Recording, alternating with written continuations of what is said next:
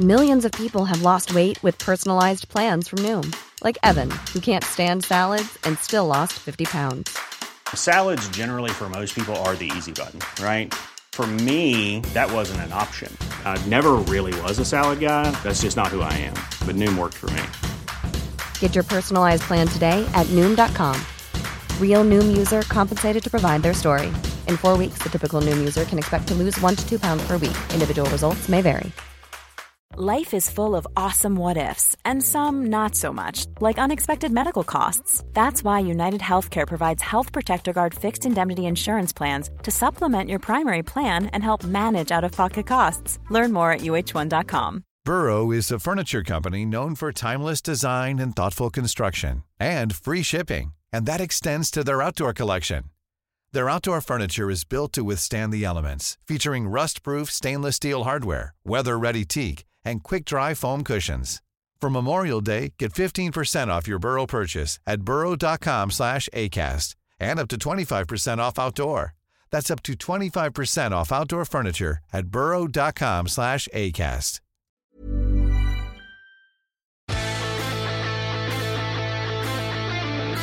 But this little dink ball, you know the one in a crowded area where it's a fist pass, the weight is taken over, hits the ground and it bounces into a fella's chest. Why do you not do many interviews? Oh, really? I'm not being asked to do a whole while. Really? Yeah. Have you ever rang me? And they're roaring at me, "I Caffrey, you free state bastard." And next thing I hear, "You have no fucking jurisdiction up here."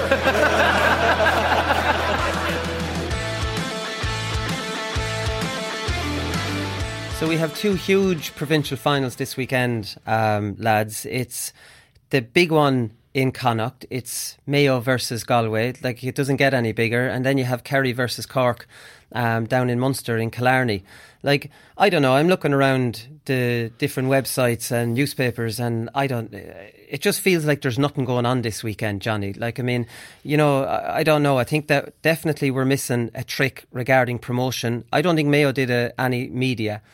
I think Galway did something, but it seemed to be just in local newspapers. I don't see anything in the national media. I see Peter Keane was put up from Kerry, which probably is a waste of a lot of people's time. And then I think Cork, in fairness, put up one manager and 3 players. I've only seen one player so far. Maybe the other 2 were for Sunday papers or something. I don't know. I just feel that, and I've always said this, the build-up to some of these big games just doesn't feel like they're big games. Yeah, and I suppose you're looking at it from well, certainly from my point of view, you're looking at supporters and you want to get an insight, you want to see what's happening, you want to, you know, who's maybe going well, or a little bit of insight into what's going on.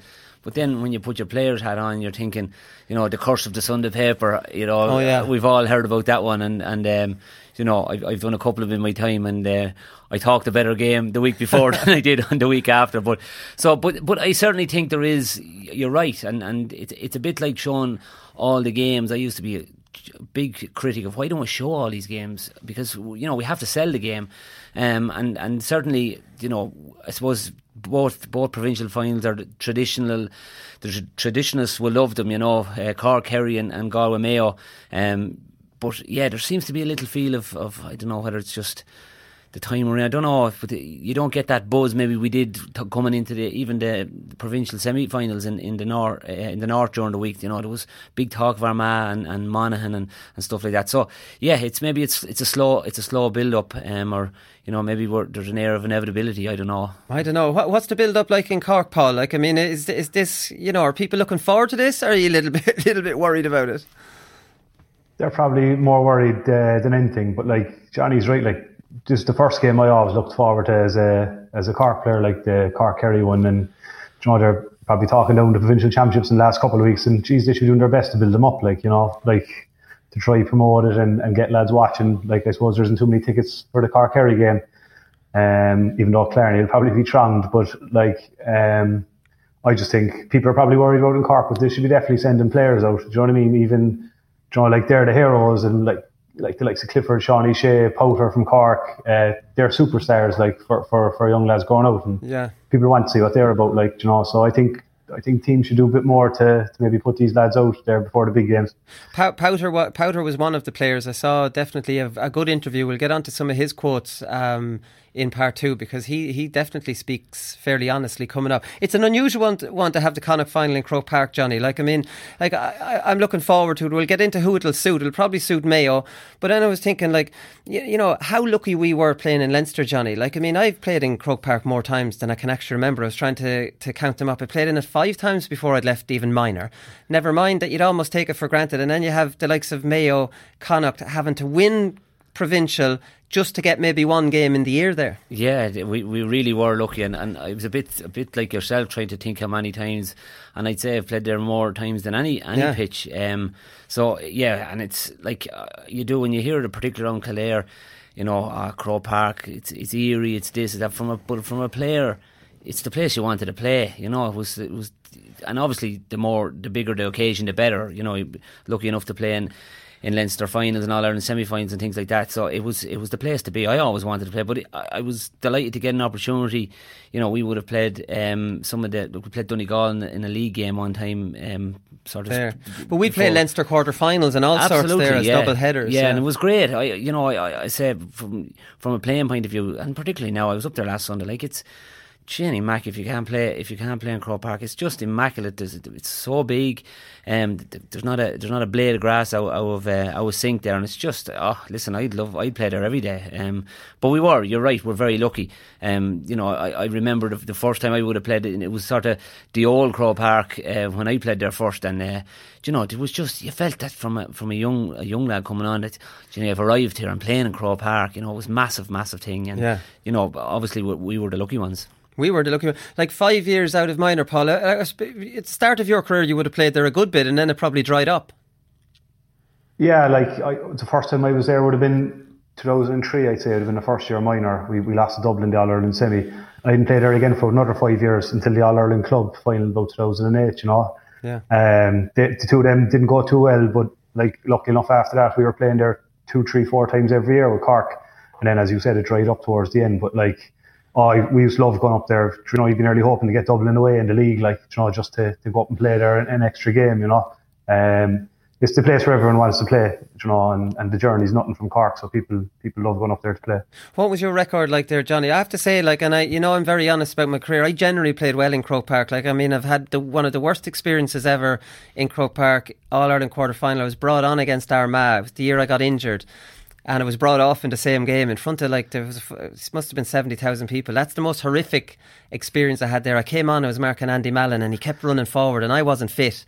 And he just I feel sorry now. Maybe that's what I have against attacking cornerbacks, because of Andy Mallon experience. But in general, I played well there. I just loved the experience of it. I don't know, the pitch suited me. I don't know what it was, but generally, I did all right there. Yeah, well, look, from a record point of view, I'd say I had more bad days than good days in it, particularly on the big occasions. Like from a team point of view, or from your own point of view? Yeah, well, I suppose it was a couple of days you'd want to forget from a personal point of view. I remember we played in 2005. We played Westmeath. Westmeath were Leinster championships, and it was one of those games, Colin, everywhere I went, the ball fell into my hands, and just one of those good days. And I thought I was cock of the hoop. I was named player of the month and everything. I thought, I've arrived. And then we went to play Laois in the semi-final, and I had Adrian Fenley for company, and he never gave me Aidan Fenley, sorry, he never gave me a kick of it. So I was brought back down to earth fairly quick. But listen, a lot of big games, lost 2 semi-finals there, you know, lost 3 Leinster finals there. So in general, you know, I loved playing there. I loved getting up for the big game. You know, people often say, kicking frees into the hill with a packed hill. I loved that. I loved the challenge of it.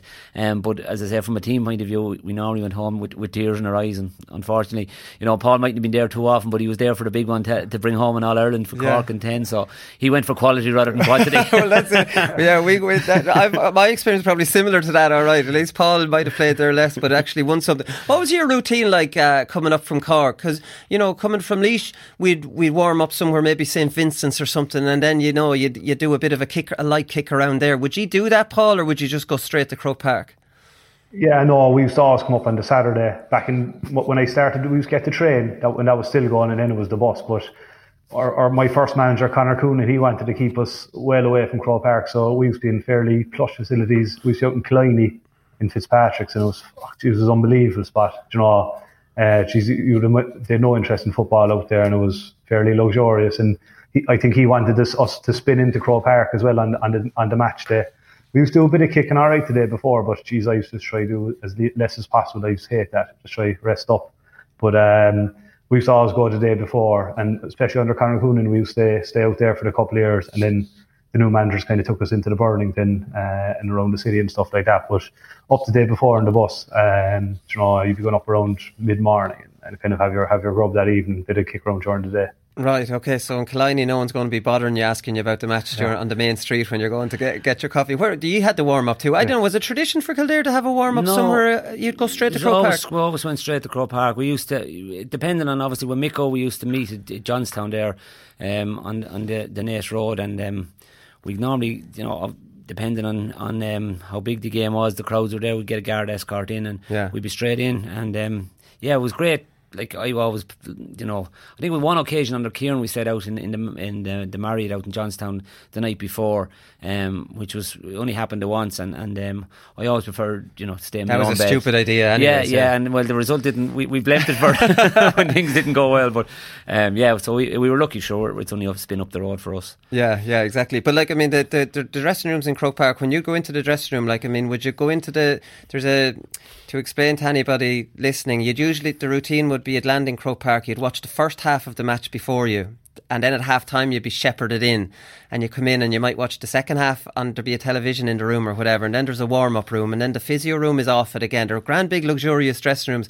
I don't know, I like to sit down and read the programme for a little while. Paul, what did you do? Did you go in, you see other fellas and they're in the warm-up and they're kicking a ball against the wall and they're in the zone and you're like, relax. I used to go out and watch the game always. I used to love watching the minors if they were playing before us, just to see how the young lads were getting on. And I used to always try to get a corner in Croke Park. There was a little bit of extra space in one of the dressing rooms there, so that's what I'd go for. And then you'd see the young lads, the fridges used to be stocked inside Croke Park. They'd be stealing all the Powerade and throwing them into their bag and stuff like that. Like so. But yeah, I used to, and then just go in for a small bit of a kick, nothing major. But that warm-up area was handy now, like they're in the new Park in Queeve now, and it's nice for fellas probably to get the eye in before the game, but geez, you wouldn't be going too mad, save the energy, to be plenty running to come. Yeah, you have little mini, you have ones of them in Páirc Uí Chaoimh. Páirc Uí Chaoimh is near like a mini Croke Park now, isn't it? Yeah, tis fairly class now, and when you come out and you look up and you see the roof of the upper deck, I always used to love that coming out of Croke Park, when you run out the tunnel you could see the roof, it just seemed massive, and in one of the stands now it's like that in Páirc Uí Chaoimh, so it's a great place for young lads to grow up and play now in Cork. Yeah, no, definitely. Come here, is a question. When Micko was over you lads in Kildare, did Micheál O'Meara come into the dressing room before every single game? Yeah, every game he'd come in and he didn't say a whole lot. He'd probably pull Glenn to one side and have a word, and he smiles and just wish you luck, and I suppose that was part of the ritual. I know him. Was that him knowing Micko, or was that? I think it was. Well, I don't remember him sort of post Micko coming in too much, right. But certainly with when Micko was there. But then himself and Micko would have been allies.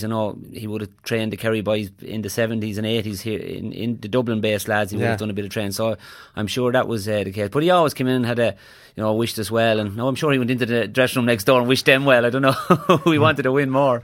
Was he in the Cork dressing room ever? Into our dressing room. He's come in to gloat after he beat us. Really, he's never been before. But he'd come in. Cute enough. He'd come in after a match to your dressing room, would he?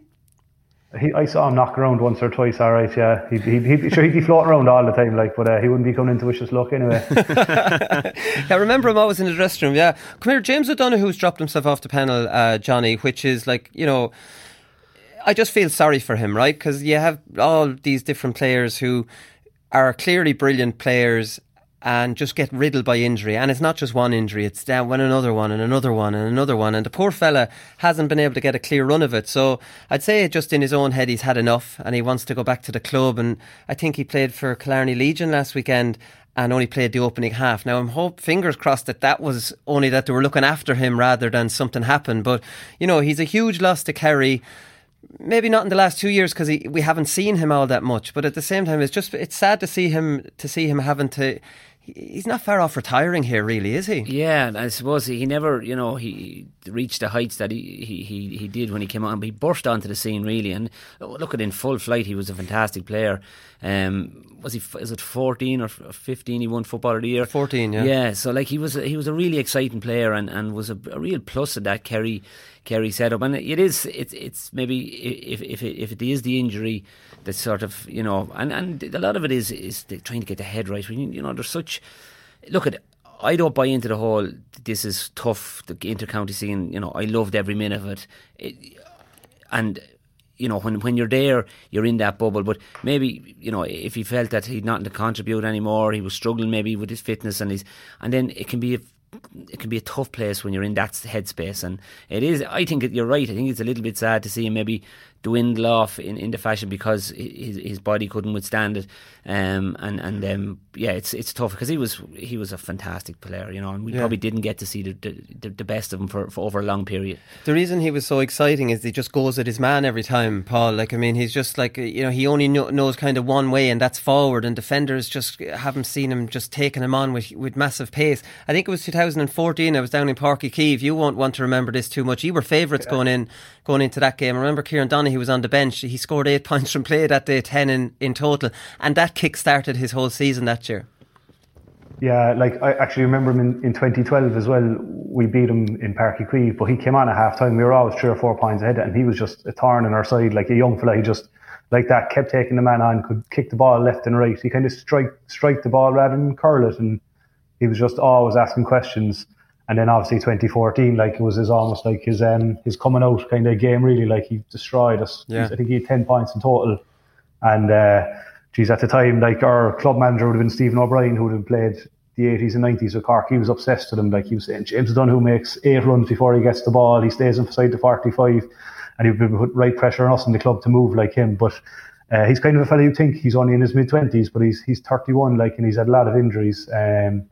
And as I said, he's just, since then he hasn't really kicked on to be the player we thought he would be. It was obviously good from a Cork point of view, but from a GA point of view, fan point of view, it wasn't great to see. He obviously had loads of injuries. And we actually played him in the club last year, and I thought he looked sharp. I thought he'd have a big say this year, but unfortunately, there's massive competition there too, and it just probably didn't work out for him. It was at the start of last season. I think he played the game in Croke Park under lights and scored 3 brilliant points in the first half, and then they took him off or maybe he got injured that day. I think that was the last probable game. But that year in 2014, he scored 8 from play, 10 in total against Cork. Then he got 1-5 against Galway in the quarter-final. I remember that. 1-3 then in the drawn against Mayo, and 2-6 in the replay in Limerick. Him and Donaghy destroyed Mayo that day, and then he didn't score at all in the final. Neil McGee followed him everywhere, I remember, but he won Player of the Year that year. So it's pretty sad to see him having to drop off because of injuries. But I suppose that's it. I always say, Johnny, what's the most important thing for a player? Staying injury free, as far as I'm concerned. I'd take being less fast or less skillful and get a clear run of things. There's nothing worse. I've my hamstrings messed up my career. Obviously my personality messed it up as well, but my hamstrings messed it up on the other side. And I didn't like to say that. I'll say it before you say it, Johnny. But that's it. Just stay injury free. You were lucky in that regard too. I was steeped. You were talking about hamstrings. I never pulled a hamstring in my life. I was just steeped. But the thing, when you do get it, it's so frustrating because it does.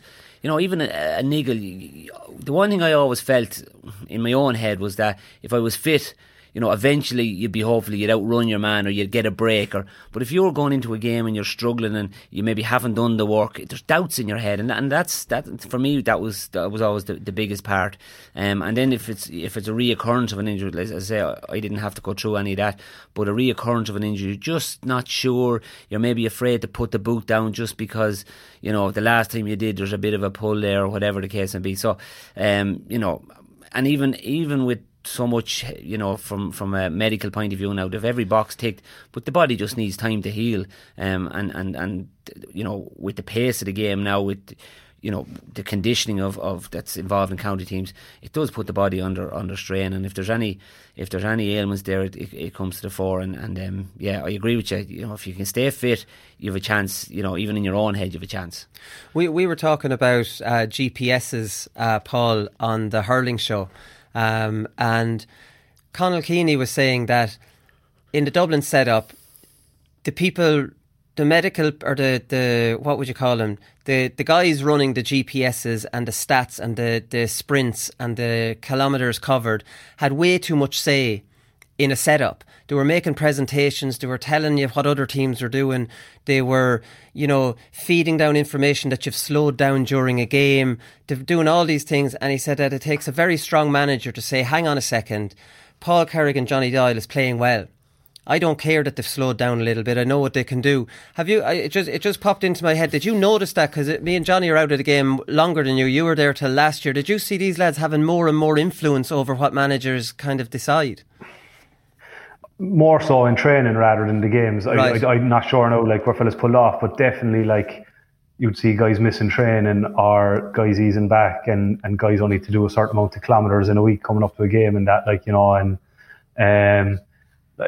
I didn't see any decision making for games, but I don't know. So I think there's some bit obsessed with it. Even some of the young lads now checking the laptop for their data would be the first thing they'd look at after training. Whereas, Jesus, I used to even try not wear it if I could, going out. Do you know what I mean? For embarrassment. So say for example on the Tuesday night. So I remember just when I finished around 11 or 12, all your stats would be up there, balls given away, possession stuff.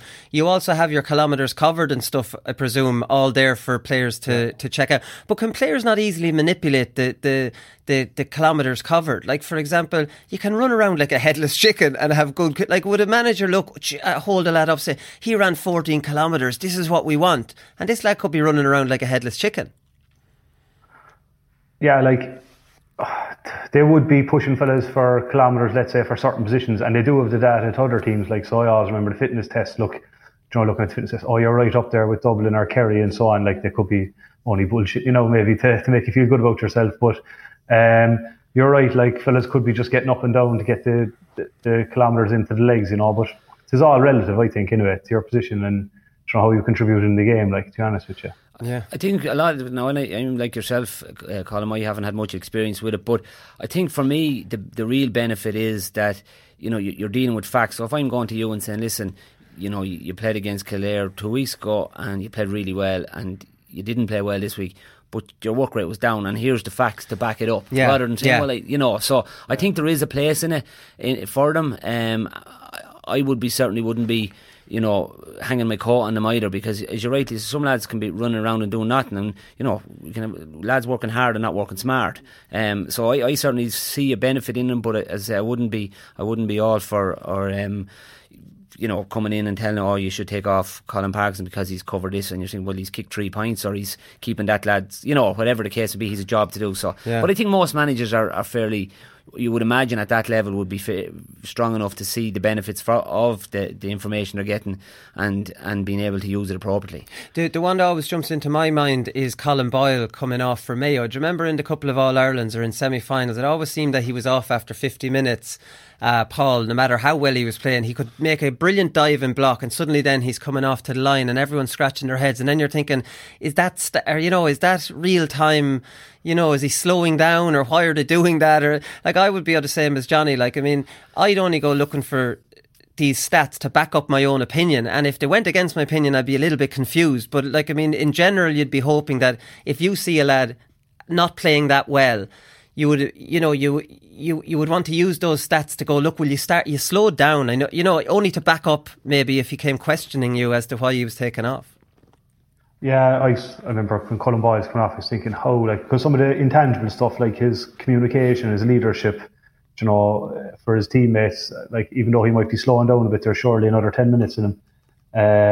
Towards the end of my career anyway, it was very much maybe you weren't going to last the 70, 75 minutes, so they might be looking at you for the 20, 25 minutes at the end when it's the most important part of the game, and they might look at it like that. But I suppose this, as Johnny said, I wouldn't be hanging my hat in it, but look, it is important. I suppose the big thing is, you mentioned Powder earlier, it's about getting all your fellas on the field and probably that's where the data for training is more important for it than maybe in real time games. Yeah, no, exactly. Come here, I want to ask you, Johnny, we'll ask the two of you about Geezer, Kieran McGeeney.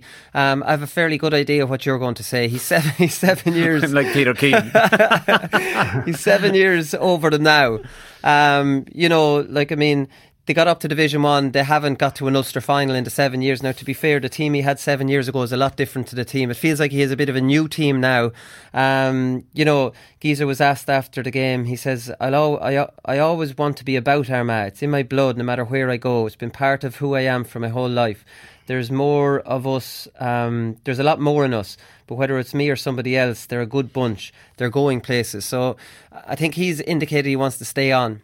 I think he says he has the backing of the players and the county board. So, and I know he's Johnny Doyle's backing as well. So. Yeah, look, I suppose I think the big thing there is, well, there's a couple of facets in that. I think one, has he the appetite to go, and does he think Kieran is a big thinker of the game, a very deep thinker of the game. Does he overthink things? Sometimes I would agree with you. I think he might overthink things. I know we would have particularly when he left Kildare, we would have looked back at different things, and I would have felt he would have maybe thought too much about things. But the big thing for me is that the players want him and the county board want him. And if you have a group, you'll always have the dogs in the street, and having a pop and saying, look, at 7 years hasn't won anything. But you have a group that within, and they're the decision makers, and they see a pathway for improvement and where they want to go. Because if you have any of those three not lining up, I think you're in trouble. You can have a good manager and the players want him, but the county board are maybe split. It's very, very difficult. And you look at all the successful teams, while they might not always agree, you would have the county board pushing hard for the county team to win and making maybe decisions outside of that helps the county to be successful. And I would have seen down the years, and I'm sure there was times, without being critical of the county board, but I didn't know whether that they wanted Kildare to win All-Ireland as much as we wanted it at times, and I'm sure that's the same in a lot of counties. And by doing that, there's probably hard decisions to be made, whether it's around fixtures, sponsorship, different things that they mightn't see important to bring the team forward. And I think Kieran seems to have that in Armagh. There's probably a lot of players out there that played with him that might want a shot at it after 7 years. They probably think it's time for him to move on. There's a lot of candidates in that county. Absolutely. Because when you look at the different pundits, you have the McEntees, you have Oisin McConville, you have the Kernans. There's a lot. Even off that All-Ireland winning team, you have Aidan O'Rourke. There's a lot of lads, and some of them have been in with Geezer. I don't know. When he won 3 Ulster Championship matches in 7 years. Now I know that's been improving the last year or two. So I think maybe they've stuck with him through the 5 year. I think in the first 5 years, I would be on the line. Jesus, yeah, can't keep going like this. They were down in Division 3. I'd probably be on the line to give them another year. But if they don't get to an Ulster final next year, you might be thinking it's time to give someone else. Yeah, and I know for a fact that he's probably thinking the same. Maybe, have I brought these as far as I can? These are conversations we're having here now that we're had in Kildare after 6 years, and we decided that it's time for him to go, because the clubs voted him out, did they not? By one vote, was it? One vote, yeah. And it was, anyway, we won't get into that too much, because but did he not piss the clubs off because he shut down all club football in Kildare? Wasn't that part of that? There was perception and facts, and that's where, if we GPS for some of the factual information, there was times, Colin, where players were released, and for whatever reason, maybe lads not maybe carrying knocks and didn't play with their clubs. Okay, I would have been always one that wanted to play, maybe going through a bit of bad form. Any chance I got to play with Alan Wood, I wanted to play. Now you're dealing with 32 individuals that obviously not going to align. But if a lad didn't play, if I decided, I could really do without this match. Just minding yourself. I'm minding myself. Big match coming. And you come in and say, listen, I'm not fit to play. Oh, it was Kieran McGeeney doesn't want. He said he could play but he didn't want him playing. Right. So, and that, a good bit of that happened in Kildare. But I think that the big thing at the end of Kieran's time was, didn't win a Division 2.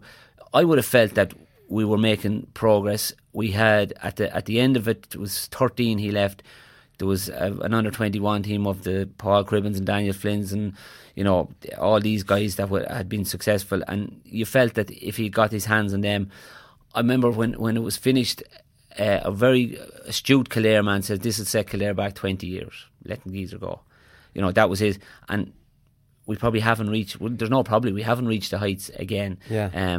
But again, it's opinion. We'd nothing really to show, and that probably doesn't sit well with me, the fact that he won nothing. I would say we won nothing, you know, but we competed. And he did compete. I think he did a very good job with Kildare. I think he did a better job with Kildare a much better record with Kildare than he has so far with Armagh. What's your take on it, Paul? Like, he'd 6 years with Kildare. He made Leinster finals, he made All-Ireland semi-final, could have been an All-Ireland final. I think he's nowhere near that level with Armagh. He'd one good run in the qualifiers and got destroyed by Tyrone in the All-Ireland quarter-final. They beat Fermanagh, Westmeath, Tipperary, Kildare before getting hammered by Tyrone. Like, that's his best year with them.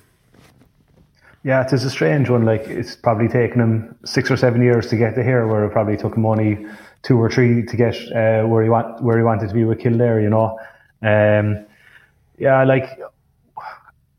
Even now, are they in top 3 teams in Ulster? They're probably not. Do you know what I mean? So, like, it's a bit of a tough one. I think he'll stay on. I think it's important that if the players want him, like, if you get buy-in there, that's half the battle, and the county board want him. I'd agree with Johnny. Like, sometimes you get off the bus, the county board officers go one way, the team go the other way. Like, what you want is everyone going into one direction. You know, probably would have seen that ourselves in Cork. So, like, if they want them, and their perception is that he's doing a good job, I think he'll stay. But it's a strange one because it's taken him a long time to maybe stay in Division 1, get an Ulster Championship win. And, like, look, he has some good players coming. I think the O'Neills will be top class players. Blaine Hughes and goal, Charlie O'Byrnes, they're all good players. But I think he's under a bit of pressure, all right, next year to get to an Ulster final and possibly have to win an Ulster final. But there's other teams like Monaghan are fresh now, and Derry are coming as well, so he'll find it tough. That's the thing. And just to, before we finish up on it, like, did the chance to get to an Ulster final against Cavan 2 years ago in a replay, and they didn't get over the line. They had a great chance to get to it against Monaghan this year, and they didn't get over the line. Do you know what I mean? Like, yeah, and I suppose, like, when you look at the game at the weekend, like, you know, is it Kieran McGeeney's fault that the goalkeeper, you know, we talked about it on this show, like, you know, what was he trying to do? Next thing, the ball ends up in the back of the net. You know, he did that off his bad foot. That was it. He did that with his left foot. I know.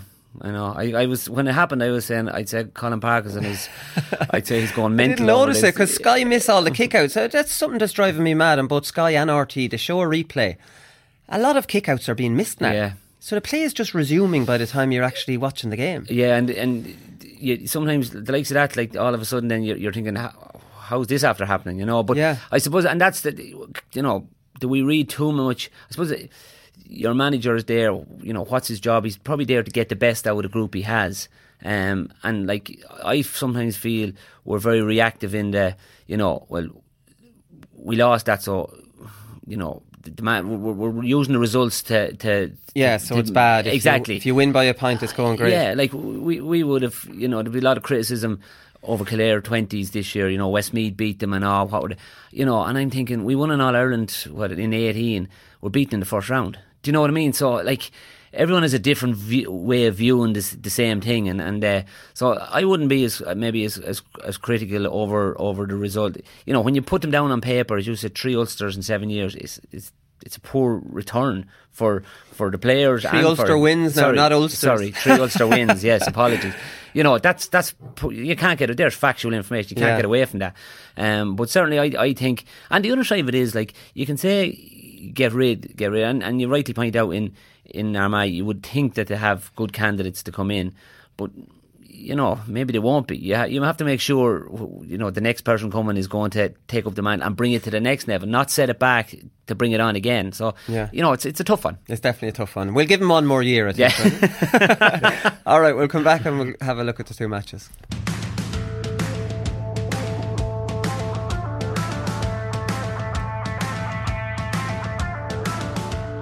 Alright, so we're going to start with Kerry and Cork in Fitzgerald Stadium. It's at 4 o'clock on Sunday. It's on RTE. I'm going to start with you, Paul, and a quote from Sean Powter, which is a great quote. I fully believe we're going to beat them. We've beaten them all the way up, under 21, and we beat them last year. That's the kind of fight and talk that you want before heading down to Killarney. Yeah, that's the kind of fight and talk they'll need, hopefully. Like, and in fairness to Powder, he's backed it up every time he's played it. You know, he hasn't played too many games due to injury, but he's been our best player nearly every time he's played. And you know, he's a leader. You know, he might be small in stature, but he's a great bit of stuff, really. Like, look, they'll be under pressure. I suppose I was reading quotes as well from Ronan McCarthy. He said kind of could be a cagey game. And from Luke Connolly, who said you don't want to get into a shootout with Sean O'Shea and David Clifford. And if Luke Connolly's saying that, there might be an indication of that it could be they could maybe have numbers back and try maybe keep Kerry from scoring. But look, our biggest thing is I think you have to score to beat Kerry. We've only got 13 scores the few times we played them. Now, we beat them last time, we got 112, and the year before we got 310. We lost by 3 points, but. Look, we're going to have to score that little bit more, I think, than what we have been doing in the league and maybe against Limerick. Well, that's the important thing. You'll need to score goals, I suppose, Paul. I mean, it's interesting that Luke Connolly said that, because Sean Powder said there'll be a lot more football the next day, kick passing and stuff. It'll be a stiffer test for the defence, but I feel like we'll be up for them. You know, so like, I mean, if Luke Connolly's saying we can't go toe-to-toe, and Sean Powder says, you know, well, what I read into that is maybe we're going to have less help in defence because we want to kick. There's no point in kicking it, there's nobody down there. So I suppose maybe Cork are just keeping everybody guessing how they're going to approach it. Yeah, look, I know Sean maybe said he'll kick a bit more, but we haven't been kicking the whole pile. So you couldn't imagine us going all out kicking. No, we need to do it a bit more. I think if they brought someone like Mark Collins to centre forward, he'd help that. Do you know what I mean? Right.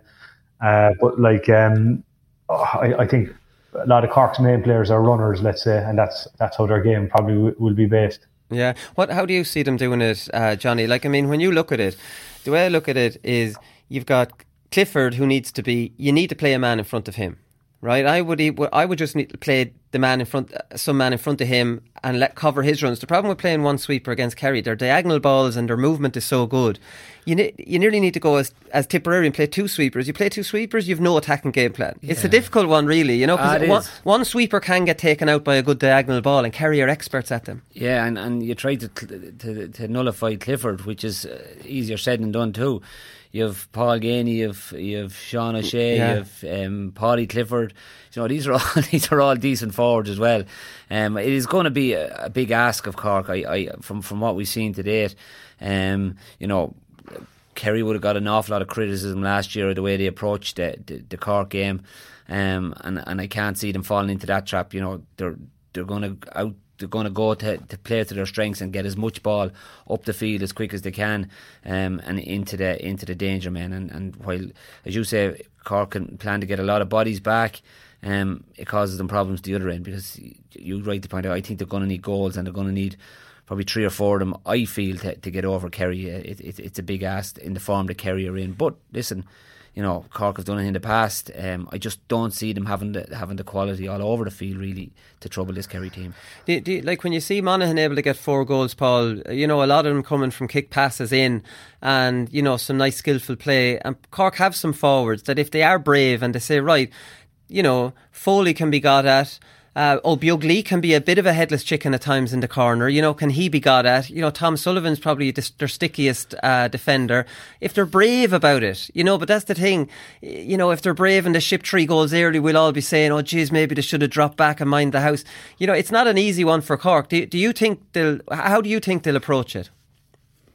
Yeah, like attacking wise, I think, like, if you saw the Limerick game, when Luke plays out the field, he nearly plays a bit too deep and he's looking for the outside of the boot. He should be close to goal. Like, I'd keep him up, Hurley up, and Sean Powder was right. Like, they have caused the Kerry fellas you've mentioned problems underage and a little bit of senior. So I'd be keeping Luke Connolly, Brian Hurley, Dan O'Deneen, who had a good game the last day, and Mark Collins as your 4 up, and then having your 2 wing forwards working up and down and maybe filtering back and letting the wing backs fill in those spaces either side of the D, you know, and keep an eye on the likes of Clifford and Sean O'Shea.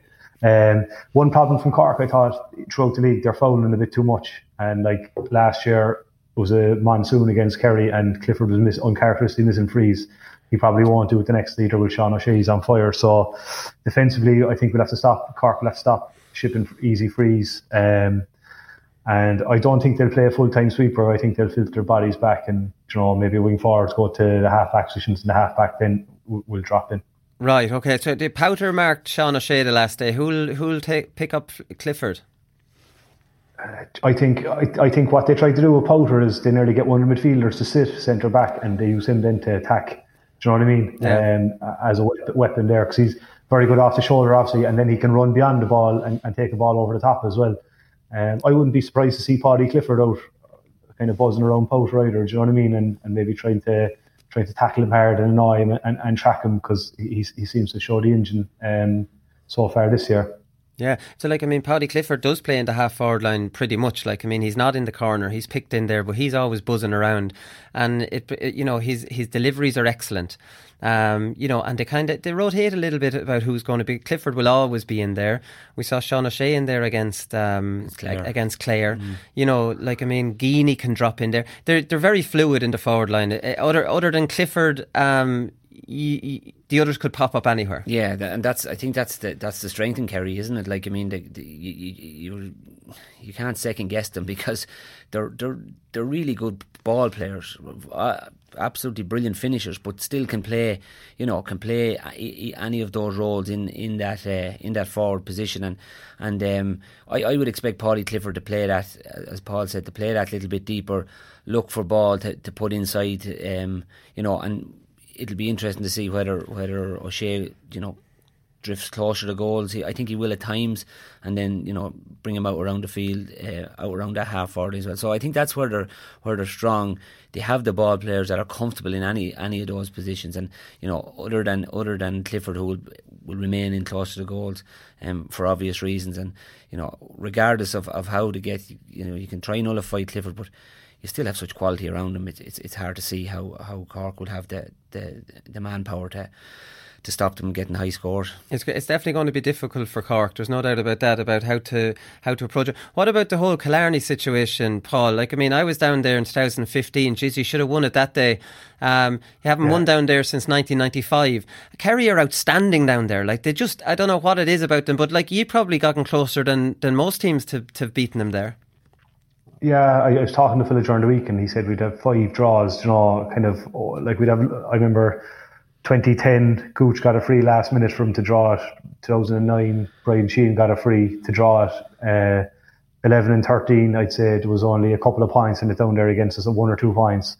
It's a bit galling that we didn't get over the line because it would have been something we wanted to do and we would have been confident at the time that we could take them down there. And is that a big talking point for you, to beat them down there?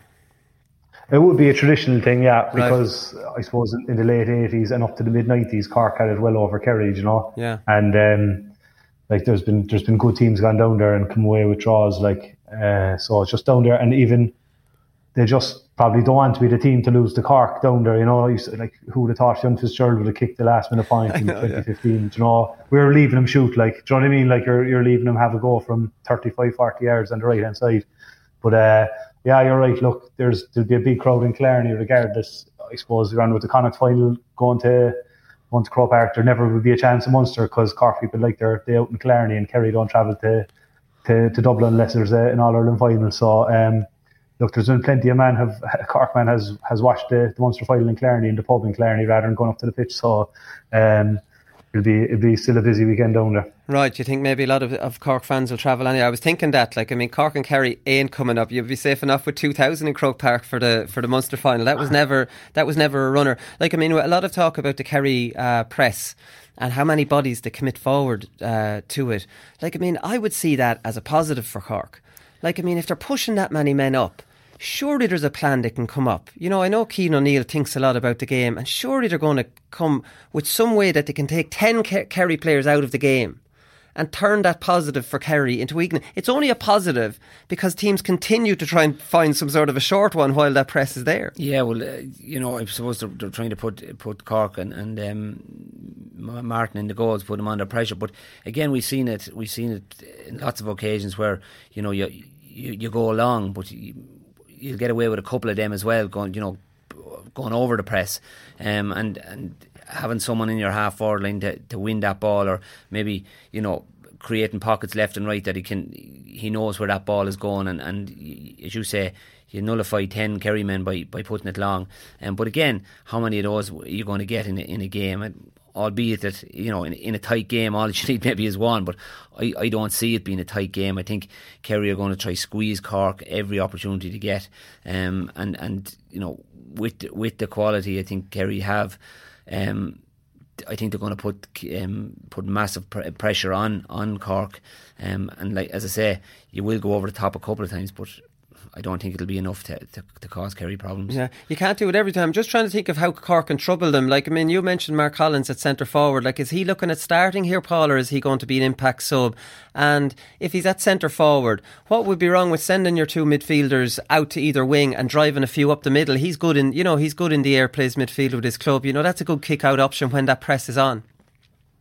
Yeah, last year, we went long in the kickouts and we played Killarney at centre forward, who's a 6'3" midfielder. Yeah. And more often than not, we won the breaks around the middle. Now, it was a day for the breaks, it was middle of winter. But Mark is a good fielder. And look, I think Kerry will definitely press up. Since the Galway game first in the league, they've just had that about them. They're really manic in their full press. So I think we'll have to go along and we'll have to have something. I know Cian O'Neill does work on breaks and he works on long kickouts a lot. But that's what we did last year. They just had an extra midfielder at centre forward and they could bang it long then and fight for it and touch it to the wing and fight for it on the wing. Because if they don't win it, if it's won on the wing by a Kerry man, at least they can put them dead with a foul or a sideline and they're no real danger. But I think they'll probably have to go longer and then just maybe commit to the breaks and maybe use their running power then to carry it up. And that's one thing Cian O'Neill would have talked about in Kildare. I heard him mention it several times where he talks about this ring of steel, that knowing if Paul is going to contest the kick out, we have to have bodies around him and knowing where that kick out was going, and we've every angle. If it breaks behind, we've covered because we've maybe half forwards coming in, or if it breaks in front, or half backs coming in. And he talked a lot about that. He used that ring of steel that he talked about. So I would imagine that there is a plan there for that. That while if they're going to press us high, we're going to put that ball long and we'll be ready for any break ball. And when you put it out there, it becomes 50-50. As we've talked here, you don't need to be a keeper to be given a short kick out to a cornerback, and next thing he's turned over. And with Clifford and these boys around, there's only one place going to end up. Yeah, well, that's the thing. That would make sense to me. You've got two targets and two midfielders on either side, and you've Collins up the middle, and the goalie obviously has got some sort of a way of telling the players out the field which one is coming. So the Cork lads are heading to that breaking ball a little bit faster than the Kerry boys. I don't see a short kick out unless Kerry, it's a good point from play where the game is so disorganised where Cork should even be entertaining a short one, Paul. Yeah, just on Johnny's point, with Cian O'Neill, nearly everyone, bar the two inside forwards, has some sort of a role on a long kick out, and they kind of know where it's going to go. Right. You're right, I don't even give it short if it's down and out within the 4 or 5 seconds, you know what I mean? And they've caught Kerry off guard. If Kerry are set, there's nearly no point in going short too often. So I think that would be their best bet. As I said, they put a lot of work into their long kickouts as well as their short ones. And ultimately, if you can win it further out the field, it gives your chance of scoring a bit higher and that platform a bit further up the field. And Paul, when you would move the midfielders either side, you'd be planning obviously to keep it away from Moran, who's a very good fetcher, right? Okay, I don't think Diarmuid O'Connor is as good in the air, so you'd probably be targeting maybe that. Yeah, Maguire likes to go on to Moran a good bit. He likes to kind of try outwork him, and he's a very good spoiler. Maguire, you know what I mean? He'd see Moran as the primary ball winner for Kerry and would like to target him there and feel he could run around him a bit. So yeah, you're probably looking at someone who's going to be mobile and maybe can compete very well in the air then on O'Connor on the other side. Yeah, go on, Johnny? Yeah, I think that's a really good point. I think David Moran has a lot of mileage on the legs. Sunday's to be a really hot day. You're going to spoil. He's really strong in the air. Maybe spoil him in the air and then put him on the back foot. I think that's an area maybe Cork could exploit Kerry a little bit. But then you've O'Connor, you've Spillane, you've Jack Barry, all they could come in there if if Kerry are having a bit of trouble. But certainly I would be trying to put David more, and have him running back and worrying about me getting up the field to attack, because I say he's a lot of mileage on the legs, and with the heat and everything on Sunday, just might put them under a little bit of pressure. Well, that's it. And then obviously from a Cork point of view, you have Tommy Walsh and Killian Spillane coming on, and they come on at the same time, Paul, to offer you a whole new threat.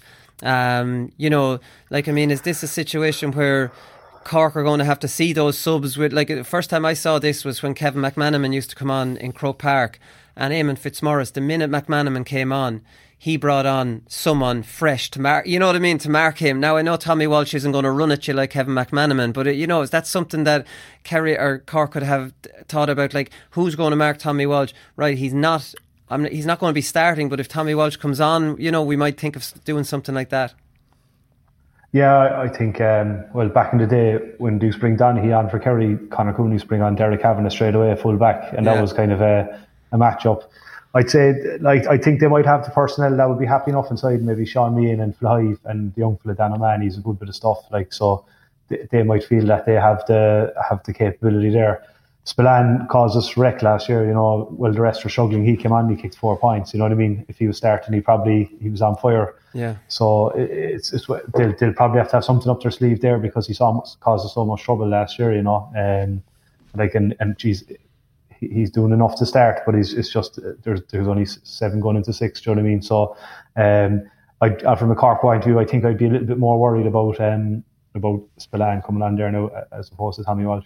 The thing about Tommy Walsh and Spillane, especially Tommy Walsh, is that when Kerry are winning, they can give lovely control ball into him, and it looks good. When Kerry are losing, they start getting desperate, and now it's not the same ball. If Cork can just stay in the game and stay in a situation where Kerry can't give, here's our plan B while we're winning, let's give a lovely one. It's a different ball game altogether when you bring on a big man when you're losing. Now it's desperation stakes. Yeah, and you're viewing the whole situation.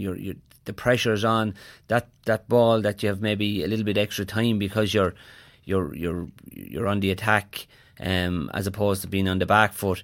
They like Tommy Walsh will want, ideally, them diagonal balls in where he can attack them, not sort of landing down where the full back and just get a break on them, and that's where he's really strong.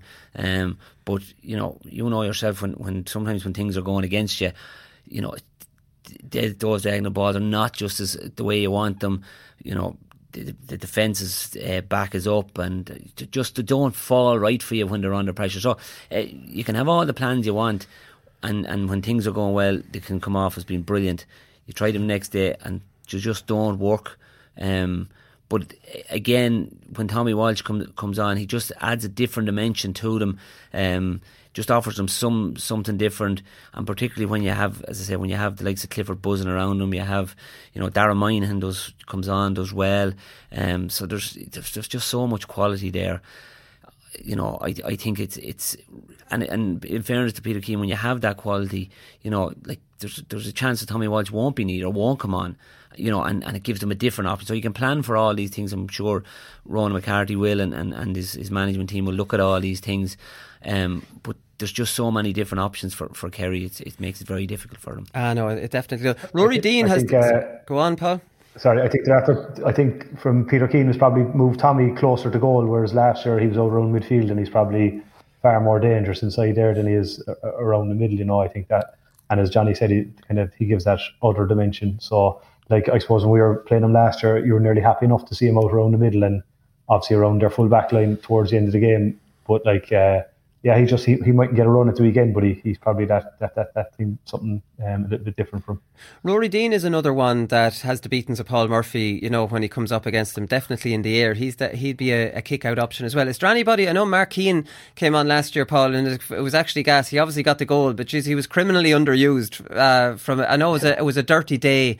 But when you see Kerry against Dublin in Thurles, and you saw how much trouble they got from the bloody, a good, even I remember Scully just gave the random one in, and Paul Murphy got caught under it, and Con Callan got the easiest goal he'll ever score. Is there anyone that we might see a little surprise to, stick in there, and maybe for 2 or 3 route ones, during a half?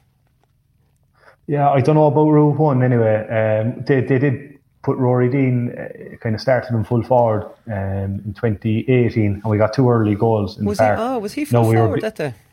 He was wearing half forward number, and he started, and so he actually got 2 goals, I'd say, in the first 10 or 15 minutes. And he actually got a black card, and he was a big loss, and we were beaten well in the end. So, like, he does drift in there. I know they do tell him to drift in there, but it's just trying to get the service quickly and accurately is probably a bit of the issue. Do you know what I mean? So he's probably the only guy really that you could put in there. Mark Collins too has played closer to goal the last couple of years. He would have played against Laois there 2 years ago and done very well, you know. And he can field, but I think he's probably needed a little bit more on the 40. Yeah, exactly right. Who are we going for here? I'm going to go for Kerry. We're after talking Kerry up that much. Usually when it's Kerry and Dublin, you're talking about how you're going to be able to manage them, really, and that's kind of the level they're kind of at now. Quickly, Johnny, Kerry or Cork? I'm going with Kerry. I just think they've too much quality. Paul? I'll back up Sean Powter and believe we can beat him. But, we've done it at every age level, and there's no reason why we can't do it this weekend. That'll be the speech in the dressing room. That'd get me going. Yeah. I like those kind of, we've no fear of these lads. Yeah. Who are they? Okay, the other big one obviously is Mayo Galway, lads. For me, Johnny, Croke Park is a big advantage to Mayo. We know Galway are going to drop men back behind the ball. That's their style now. Whether that's not what it started out with. That's what it is now. You have O'Lee, he'll come back as a sweeper. They'll get plenty of men behind the ball. The problem is, in the heat, in Croke Park, that's not a great game plan. And, intensity-wise, it's all based around intensity and running, and a hot day in Croke Park with all that wide open space against a team like Mayo who love Croke Park. Yeah, and Mayo are, they're happy to go to Croke Park. Like we talked about bringing Cork or Kerry up, they won't travel. Mayo will travel. Like there was 18,000 for tickets, I'd say. Yeah, it's a 15 or 18. I think it was 18 last weekend. Right. Anyway. Oh, it's 18. The Ulster's 15 for some reason. Anyway. Yeah, well, I think it's 18, but you'd wonder. Mayo will fill 18, no problem, and they love coming to Croke Park. So you certainly would think that it would suit them. It's sort of home away from home. But I still give Galway a chance. If they have some exciting forwards. Shane Walsh now, there's a good chance he'll be out the way he came off with the hamstring. It looks, unless it was just precaution. But when he came off, he looked. That was the thing, that they played it down afterwards. But the speed he was running when he pulled up with that. Yeah, and I don't know. He's an explosive player. You very seldom see him, at half. When he gets the ball, he's just gone. And as you point out there, like if you're going at that pace, the hamstring is not saying, listen, slow down, I'm getting tired here. It just normally goes. Yeah. And that would be a massive blow. And if it was the way he did come off, it looks like he wouldn't have time to recover. So, but I still think Paul Conway around the middle. Paul Conroy, he's been playing very well. Yeah, he's playing really well at the moment. And Matthew Tierney, part of him, he took his goal very well the last. So I still give them a chance. I think Mayo will be too strong for them. I would have been worried for Mayo. I'm a little bit. Killian O'Connor will be a massive loss and will be a massive loss and could be the difference as they stay, if they stay in this championship. But certainly, and I know you can't read too much into the Leitrim game, would put 5-20 past a very poor Leitrim team. And sometimes that can be good for confidence, but it can lead you up a path that maybe you think you're better than you are. But I think Mayo are a bit long in the tooth to fall into that sort of stuff. So, and then you've going into the last game, they had the issue with COVID and stuff. You think that's cleared up now, and they've McLaughlin to come back, Dermot O'Connor to come back. I'm not sure about him. Keegan. Yeah. So you think that the aces are with Mayo going into this one. Just tactically, Paul. Are Mayo the worst team to be trying to play this defensive system Galway have? Because can you drop back off McLaughlin, Oisin Mullen, Lee Keegan? These are players now that have got a head of steam coming at you like a train. You know what I mean? Is it a dangerous game plan to play, especially against Mayo? Yeah, I think it is. I think Aaron Kernan was speaking during the week on the show about Armagh dropping off and leaving Monaghan come up to their 45 untouched and with no contact, and leaving those boys go fresh.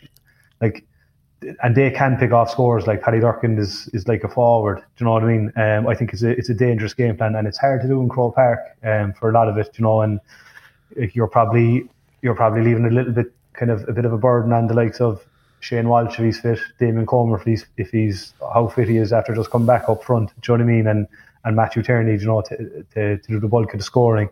Look, Mayo's, like, in fairness to their athleticism, they've been ruthless throughout the whole Division 2 and their 2 championship games. Like, they've done everything that's been asked of them. If they get the boys back from the COVID, and Lee Keegan, I think, was out with his shoulder, I think Galway will make a game of it, but it'll be hard to look past Mayo with these boys. And it'll be interesting to see how they do, actually. It's almost like a new team, in fairness to James Horn. It's like when he started with the first team in 2009, 2010, he's moulded them into a really kind of massively conditioned team, well organised, well coached, you know, play with huge energy, really get to the pitch of championship. It's a big test for them in Croke Park, especially with Killian O'Connor, as Johnny said. So, I think Galway will probably have to get the pressure on in the middle third of the field, and the likes of Peter Cook and Paul Conroy will have to have a massive game in the middle of the field for him. That's the thing. And it depends where, I suppose, if Diarmuid O'Connor comes back, he'd play back in midfield. He was on the panel apparently against Leitrim, but never came on. He's had 2 weeks since then. If he played in midfield with Ruan, you're putting Aidan O'Shea probably at centre forward, Kevin McLaughlin, and that really beefs up the half forward line, which I thought looked a bit wishy-washy maybe the last day. But, you know, Sean Kelly followed Aidan O'Shea in last year's Connacht final everywhere. Now, Sean Kelly is their best man marker. So then you're left with Liam Silk, who's more of a footballer than a man marker, and Mulcairn having to mark Tommy Conroy and Ryan O'Donoghue. They won't like that. No, they won't. And I've been, you know, I watched Ryan O'Donoghue at underage. I've been really impressed with him. I think he's just grown every game, and you know, he seems to be given the mantle now of taking frees as well. He seems to be decent enough at them, and he's a top of the ground player. He's buzzing the whole time. And you know, in fairness to James Horn, he's introduced these players. Like, he's lost a few household names, but the ship seems to be able to sail on without them. You know, we would look at you know, losing the likes of Keith Higgins and you know, these guys that had just come to the end of their career and stuff. But you know, the quality of player he's bringing in, I certainly think, you know, and Aidan O'Shea will get a bit of criticism from time to time, but he's still a big plus for that. You know, you can play him. He's versatile, because you can play him at 11. You'll see him at times drifting into the full forward line, which again gives them a different dimension. And when this is probably not the game for him. Maybe not the way Galway are playing. Maybe not. Yeah, maybe not. But again, you know, at times he might just drift in there, and when you've the quality of kick passers like Stephen Cohn, you know, Kevin McLaughlin, it just gives them a different outlet. You know, maybe for 10 or 15 minutes, then get him back out around the half forward line where he's really good at winning primary possession. It just leaves them very strong in that sense, in the spine of their team, and I think they're going to be difficult to beat. They will be. And I suppose the Shane Walsh is such an important one as well, Paul. You mentioned Paddy Durcan. He'll pick up Shane Walsh even if he's at full forward. He did last year. If Shane Walsh isn't there, now Durcan will probably be out wing forward and causing all sorts of problems. So it's almost a double whammy if Shane Walsh, at least he takes Paddy Durcan out of the game. Now, not the way Galway would be thinking he can take Paddy Durcan, but you know, it's a double blow if Shane Walsh. What's your take on that, the way he went down with the hamstring and a 3-week lead in? Like, the reality is he wouldn't have done anything for 2 weeks after that. Yeah, obviously seen him up close, and you're right, like, he doesn't do anything half measures. He's so fast, and he has this kind of stop-start jink that he does kind of midway through his sprint. I kind of read that saying he might be fit, but even if he's fit to tog, he definitely won't be near 100% to take fellas on. And Paddy Durcan generally picks him up. If Shane Walsh gets maybe coupled from play 3 or 4 frees, Paddy Durcan will probably kick 2 on the other end. Do you know what I mean? So I don't think Mayo will be too worried. I'd say I wouldn't be surprised to see him tagged from kind of the sound coming out of Pádraig Joyce and Galway, but he probably won't be the same animal, and it's a pity because he's a fella. We were speaking about Croke Park earlier. He's a fella made for it, you know. Yeah, he's made for Croke Park. It's a difficult one. How do you're leaning towards Mayo, Johnny? Yeah, I am. I wouldn't be as certain as I would be a Kerry in Munster, but I think they won't have it all their own way. I expect Galway to land a good few punches, but Mayo have learned nothing about themselves, really. No, and that is that's probably, a worry. Yeah, it is a worry. But again, you think with the experience they have, both on the field and in James Horn, you know, they've had to deal with this in the past. Yeah. You know, in mismatch in Connacht, as the, you know, would be up and down. But certainly they'll be going in with a little bit of air of, you know, as you said, not knowing exactly where they are. But again, they'll be delighted to go to Croke Park and to play in Galway. I think I'd be happy enough of where they're at. It's the second year. If it was last year, you'd say in his first year back or whatever. Yeah, exactly. No, or his second year depending back. Depending on what, you know, will they start Kevin McLaughlin? You'd imagine they will. Will Lee Keegan come back into it? Really, you know, like Lee Keegan is probably not the player for Mayo that he was maybe 3 or 4 years ago, where, you know, he'd take out a player, but he could also, we've seen him in the past, you know, bomb up the field and stick the ball on the roof of the net. You know, I don't think he's that sort of a player, just at the, you know, probably a lot of miles on the legs as well, but he's still a massive plus for them. So yeah, depending on what way he lines out and the man marking jobs he gives to different lads. But I think over the 75 minutes, I think they just have too much for Galway. Yeah, I went for Galway to win Connacht, but that was before the match was moved to Croke Park, before Shane Walsh, you know, did his hamstring. It was after Cillian O'Connor was out for the season. I've changed around now, and I'm leaning more towards Mayo, probably for those reasons. What do you think about it, Paul? Yeah, look, Galway, they've beaten Roscommon twice in this year. Like, they're the only team they've beaten, you know. And I know they done very well up in Clones against Monaghan, but I think Mayo will have it over. Now, Mayo have questions. So, as you said, they've stepped walk into Croke Park before, breezing through Connacht and blowing teams away in Croke Park. I suppose the last game they played was the All-Ireland final. They'll probably see it as ideal preparation for their next game against Dublin, the All-Ireland semi. So, look, I think against a higher level of defence and defensive system, maybe without Cillian O'Connor, where's all their bulk of scoring going to come from?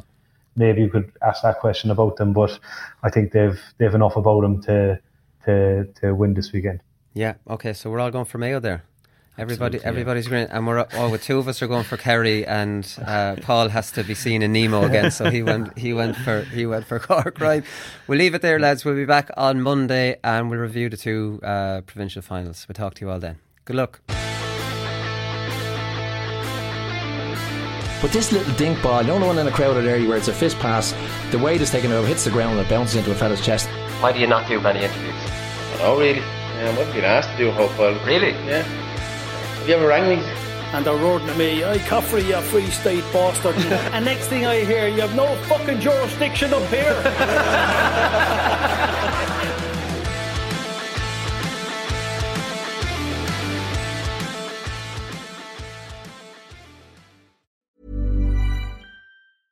Imagine the softest sheets you've ever felt. Now imagine them getting even softer over time. That's what you'll feel with Boll & Branch's organic cotton sheets. In a recent customer survey, 96% replied that Boll & Branch sheets get softer with every wash. Start getting your best night's sleep in these sheets that get softer and softer for years to come. Try their sheets with a 30-night guarantee. Plus, get 15% off your first order at bollandbranch.com. Code BUTTERY. Exclusions apply. See site for details.